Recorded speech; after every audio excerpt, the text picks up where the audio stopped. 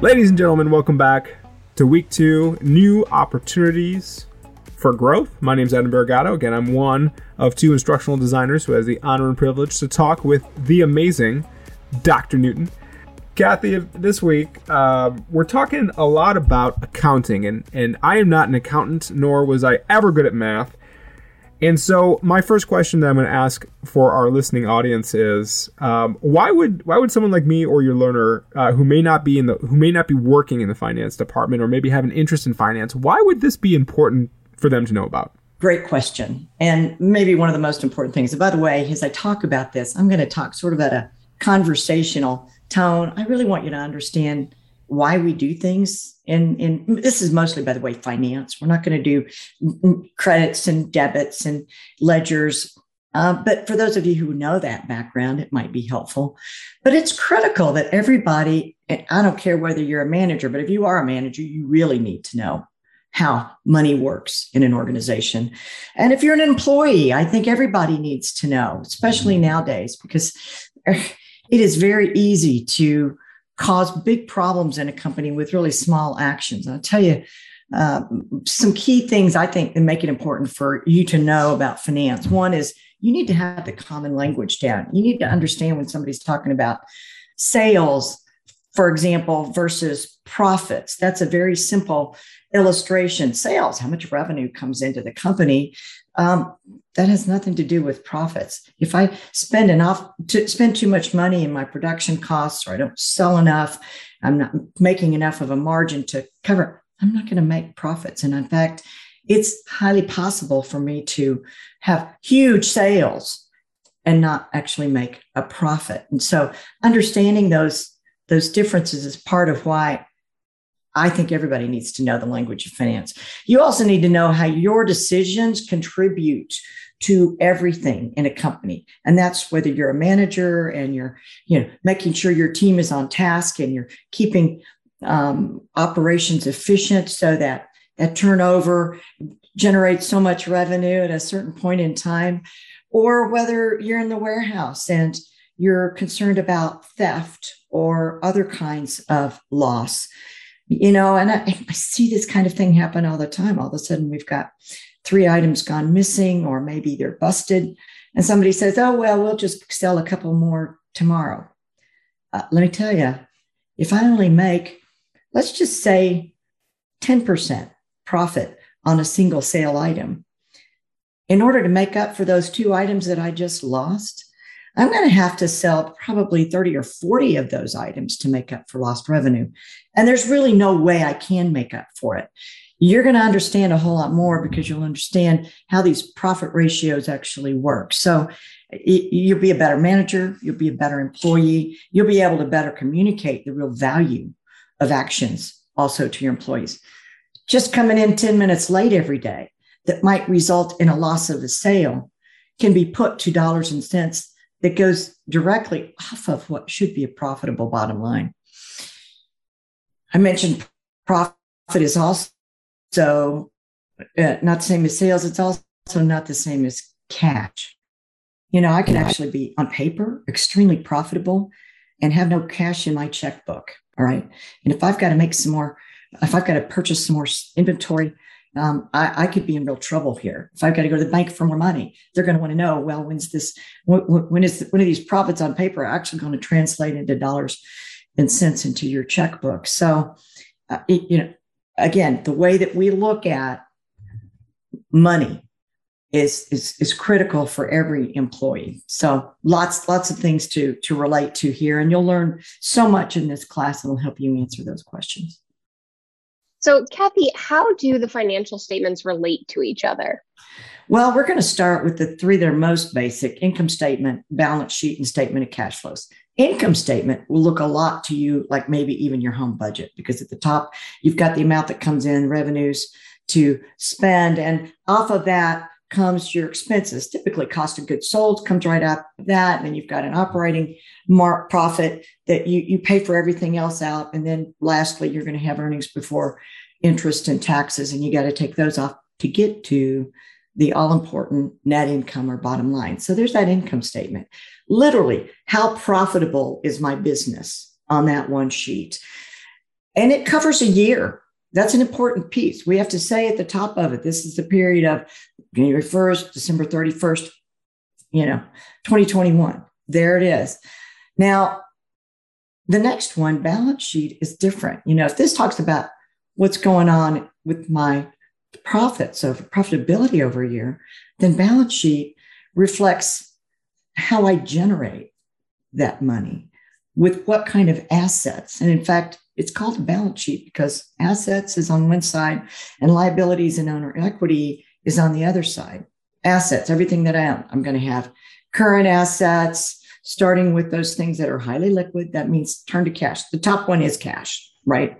But I can, my accounts receivable are going to turn to cash pretty quickly, 30, 45 days on average. I'm also going to have other little longer term things that will trickle in. And then I've got my fixed assets, my property, plant, equipment. That stuff is there. Now, here's the deal. That left side of that balance sheet, all those assets that I just mentioned, I have to pay for them some way, and it has to be recorded. And that's what goes on the right side of that balance sheet. At the top is owner's equity. At the bottom is, at the top is liabilities. At the bottom is owner's equity. All right. So look, I only have two ways to pay for any asset that I have, right? I borrow the money, right? Or I own it. So that's why on one side of that sheet is all my assets. The other side is my, liabilities and owner's equity. At the very bottom of those two, they exactly equal each other. It's called the balance sheet. And unlike the income statement, this is one time a year I look at this. It's literally like taking a snapshot throughout my company of all of the different values that I have, whether it's my inventory, whether it's what the value of my property is. And by the way, that property is going to be at the point in time which I purchase it. So there's another piece. I mean, some of these are going to be historical records, so to speak, in your accounting processes that are reflected that way. So a balance sheet is a very different look at your business, but also really valuable in terms of understanding where are my investments in this business? How is my capital investment structured? Do I have more money in ownership? Do I own most of these assets over here? Or have I tied a whole lot of debt into this business? Critical if I'm a banker, right? I really want to know that information. The last one, that statement of cash flows, is critical too, because as I mentioned before, I've got profits. I can see that on my income statement. I've got lots of things moving in and out of this business over a year. What I don't know is exactly where does that cash come from? This particular statement literally hinges on three things. It helps me identify cash flows from my operating portion of my business, money. I've also got cash coming from investments that I make and financing, where does that is? And that's going to exclude interest debt that goes out of it, right? So I get inflows and I get outflows in all of these. And so between those cash from operations, cash from investing, cash from financing, I end up with a net cash change for the year, and I can tell exactly how much. Now, it is an aggregate look of all of those things over a period of time. But again, very helpful for me to understand where are my cash flows operating in and out of this. So, Kathy, one of the things that I'm wondering, again, I'm the voice of the non-finance person. Well, actually, Elizabeth and I are. Please do. Yeah, because that's a hard subject to talk about, maybe too much. Well, you're doing a great job, and I very much appreciate it. I think the thing that I'm struggling with is the balance sheet, then it's not dynamic. It's only like a moment in time. Well, it changes every day. So how do we keep, I guess that's the thing. Like, so how do we know, how we're doing? How do we, do all these things? Or is that too soon of a question to ask? On our regular financial statements, we do that once a year, from a tax standpoint, from your CPA standpoint, they're going to look at that once a year. It's one of the most frustrating things to me as somebody who's been learning this and still teaching it over years, is that really we look at December 31st or whatever the last day is of your fiscal year only, and that's the balance sheet. And that is absolutely true. We do that. Now, that doesn't mean as a board of directors that I might not look at one that's growing every 3 months. I might look at this quarterly and say, okay, where are we to date on this balance sheet and what would that look like? But you could also see that at December 31st, it's going to look similar every year, because wherever I am in my business cycle, it is going to be similar that way. I have occasionally run across companies that average certain things between the middle of the year and the latter part of the year on those balance sheets. But really, from a strictly accounting standpoint, it's that 31st that goes into the record book, so to speak, for the balance sheet. In a literal sense, all the values of all of those things change every day. From a financial standpoint and accounting standpoint, we only record it once a year. So obviously these statements are big. Sounds like they're big spreadsheets. We've got the balance sheet, the statement of cash flows, income statement. Are there any star numbers on those statements that people talk about most frequently? If you're an accountant, yes, there's lots of numbers that go behind those. But when you're actually looking at those, let's say you're on a board of directors, there's going to be an income statement and balance sheet. And yes, they can be 2 or 3 pages long because they put lots of details in them. But they're fairly easy to interpret once you know what you're looking at. But what you're asking is a little different. Which numbers? Yeah, are there star figures, kind of? Yeah. What are the key things that matter most? And honestly, I'm going to say, to a large degree, it depends on the kind of business I'm running.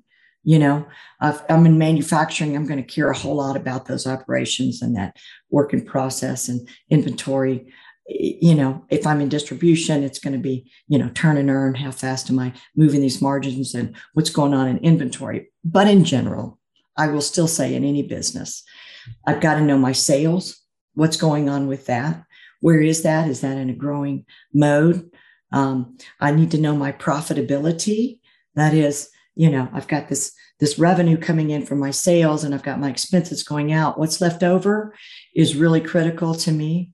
And I also, as I've sort of mentioned before, I got to know my cash. I have to know whether it's probably going to be a cash budgeting standpoint, how much cash flow do I have for my working capital? And is that good? And, smaller businesses in particular can struggle with these things, but so can large ones. And interestingly enough, I can be in a real growth mode and get in real trouble with the cash. They're not the same thing. So, But again, those change dramatically over time based on what's going on in my business. As I get into my real height of my season, I'm really going to focus differently on things in my business, in those numbers. Kathy, you talked about growth mode and getting into trouble. What did you mean by that? Well, okay, imagine that all of a sudden I've got a brand new product. And I put it in the marketplace, and I forecasted it to be, what my past sales have done in those. And everybody kind of looks back at their products that have come before and get some idea of what this is going to be like. And all of a sudden, I get one that growth mode is, almost, sheer vertical climb, assuming that I have production capacity for that, which I probably don't. I'm still going to have to probably now maybe go, instead of 1 shift a day, maybe 2 or even 3 shifts a day, right? And so now I'm paying maybe 3 times people more. I'm paying 3 times the raw material that I need, assuming I can get it. And I'm now got a lot more working capital in terms of employees I'm paying, raw materials are going into production processes, not to mention the output and the stuff that I'm going to have to transport to get to, whether it's distribution or into my own warehouses and I'm shipping direct, whatever it is. Can you see how much more dollars I'm going to have to spend to manage that growth? It's huge. If I hadn't planned for that, if I hadn't expected that. Now, if I've got a great balance sheet, I've got a lot of cash or I've got a lot of money and I can go to the bank and have a ready line of credit available for that, that's fine. But if I've never experienced this kind of growth, I'm kind of new in a small business, I may have real trouble raising that kind of capital that fast. That's what I meant. I mean, find myself selling out of an empty wagon because I can't get more money to make more product fast enough to meet the demand. Now that would be a sight, Kathy, seeing you selling a product out of an empty wagon. That I would love to see. Not fun. So let me ask you this question then. You use the term liquidity once or twice. I know you've used the term debt as well. How do we figure out, how do we manage like what's enough liquidity or cash to debt ratio? Like, what advice do you have to your learners as they're trying to help their businesses make that decision or try to have those conversations? Well, if you're looking at debt ratios, I mean, clearly you don't want to get much over. It's a rule of thumb, but it depends on the business and depends on timing. Timing is everything, and if I'm in a really big growth mode, I may shift up into a little higher debt, relative to the assets that I have, especially if the opportunity in the market is great, if it looks like I can grow with this readily. On the other hand, most of the time, we want that. Number one, I want to be able to service that debt well because my bankers, my stockholders are going to make sure that I can pay for that interest and then some, right? That I'm never in a point where I can't take care of my interest payments. More than that, long term, that I'm solvent, right? That I'm never going to get in a situation where I can't afford the debt that I've taken on. I'm going to be able to actually generate the revenue based on these investments that I've made. I'm assuming that the debt that I'm incurring is a wise investment and is actually going to generate increased sales and profitability for me. But as we know, that doesn't always occur. And that's the kind of thing we've got to keep a really close eye on. I'm conservative in nature. The companies that I've worked with had tended to be really conservative, liked to own property, like to have a really solid balance sheet with debt available for investments as they needed it. But getting up, you never want to get where you're incurring, way too much debt for the assets that you have.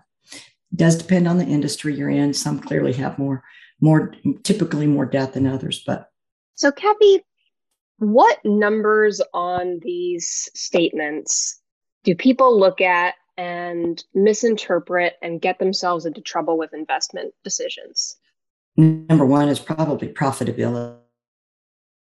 Assuming that just because I've had some profits in the past, that I can go forward and start spending money and taking on more debt and investing in new products.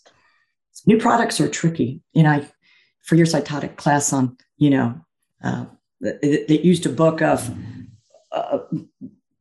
both business successes and business failures.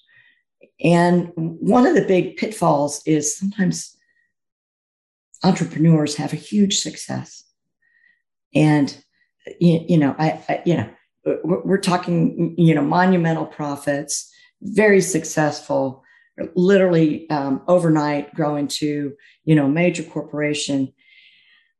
And then thinking that means they've figured this thing out and they know what they're doing. And so then the next great idea comes around and they jump out and they think that it's going to be the same track record. History is filled with examples of one-hit wonders of entrepreneurs who try and actually end up in deeper and deeper water because they do that. You have to be so careful when you're in business and recognize that sometimes we're just lucky, the old, I've got some friends who say I'd rather be lucky than good. And well, in business, sometimes that's true because some people are never lucky. Sometimes it is all about timing, a really great idea that's 10 years too soon doesn't make any money. In fact, it can get you in real trouble. So there's a little bit of all of those things. So depending on experts, finding people to go with you in these investments and help you make wise decisions, taking it, I would say a little at a time is better.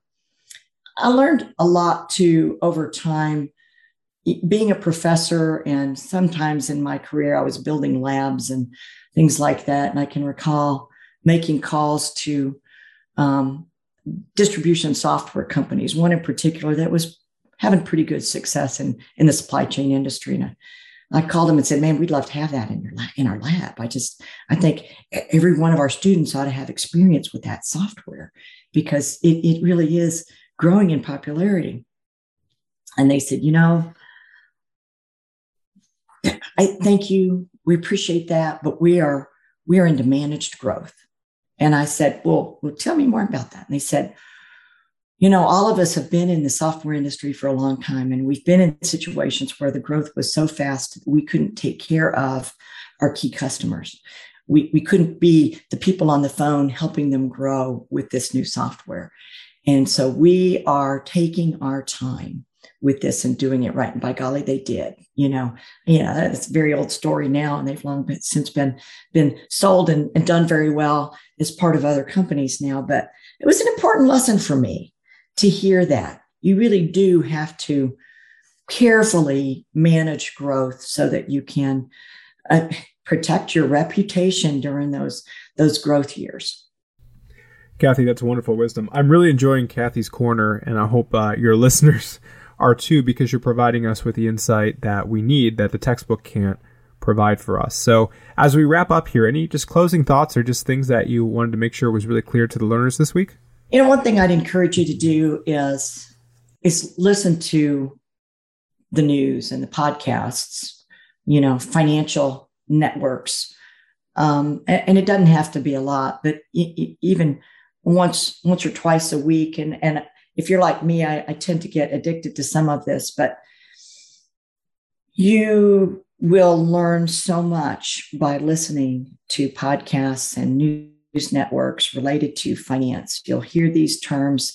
I would encourage you as you're learning these to especially be listening. I tend to listen to 3 or 4 newscasts every single morning. And they're short. They're 5 or 10 minutes while I'm getting ready or eating breakfast. And so I don't only know the news, but I tend to hear the stuff about the finance, which is daily. So I encourage you to do that because it'll make you better users, better consumers of this kind of information. Actually can help you prevent from stepping into a dangerous situation too.